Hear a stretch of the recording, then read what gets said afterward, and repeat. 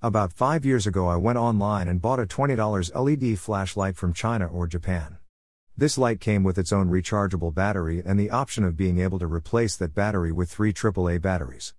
This light was extremely bright and was of better quality of any flashlight I could find on American shelves for under $80. They also claimed that you could recharge this battery up to 500 times.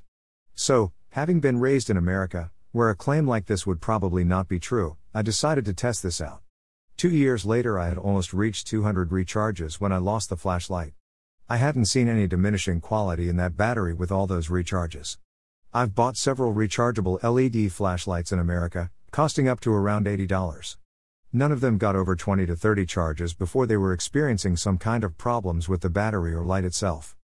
These are low-quality rechargeable products being sold in America on purpose to keep the technology suppressed here.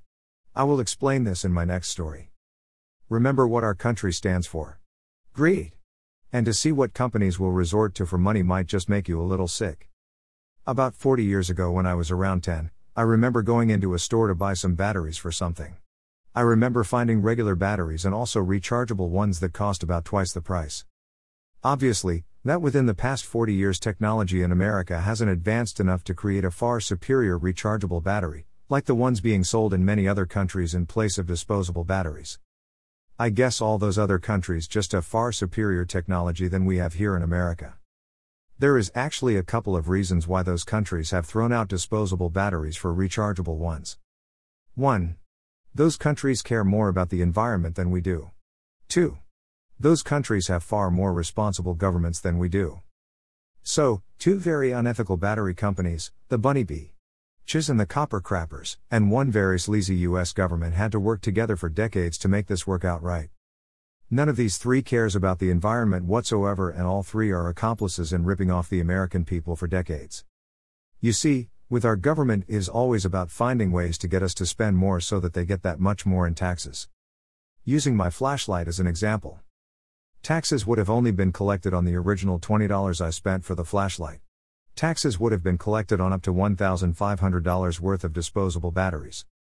Our government would have had to keep out the competitors, from other countries, off of American shelves because this competition would have crushed these 2 companies with far superior products. The 2 companies would have had to suppress technology in America for rechargeable batteries so that they could keep selling mountains worth of disposable batteries. So, for decades our government and these 2 companies have worked together to rip off the American people, year after year, in the name of money. I'll tell you this. This is only a drop in the bucket compared to all the other things they have been doing to take advantage of the American people. I guess the only thing left to say here is, how long are we going to let them keep trampling all over us before we decide to get up off our asses and do something about it? That question has remained unanswered for far too long. Are we ready to start dismantling our thieving government? https://truth715870163.wordpress.com/ Doug Chandler. Companies that suppress technology out of greed 2.0 Unleashed download.